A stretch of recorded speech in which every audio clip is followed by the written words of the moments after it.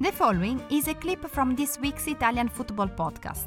Listen to the full show and all other episodes by going to patreon.com/TIFP and become a member for only $2.99 per month.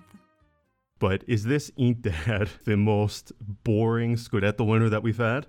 The same people come out flaunting, creating the same fake crises that now all of a sudden Inter winning the Serie A is a sign of how weak the Serie A is. When the previous 9 years, when Juventus dominated the Serie A and barely got past the quarterfinals, except for 2 years with Allegri, crickets. So this is the usual nonsense I'm used to hearing, and I just laugh at it.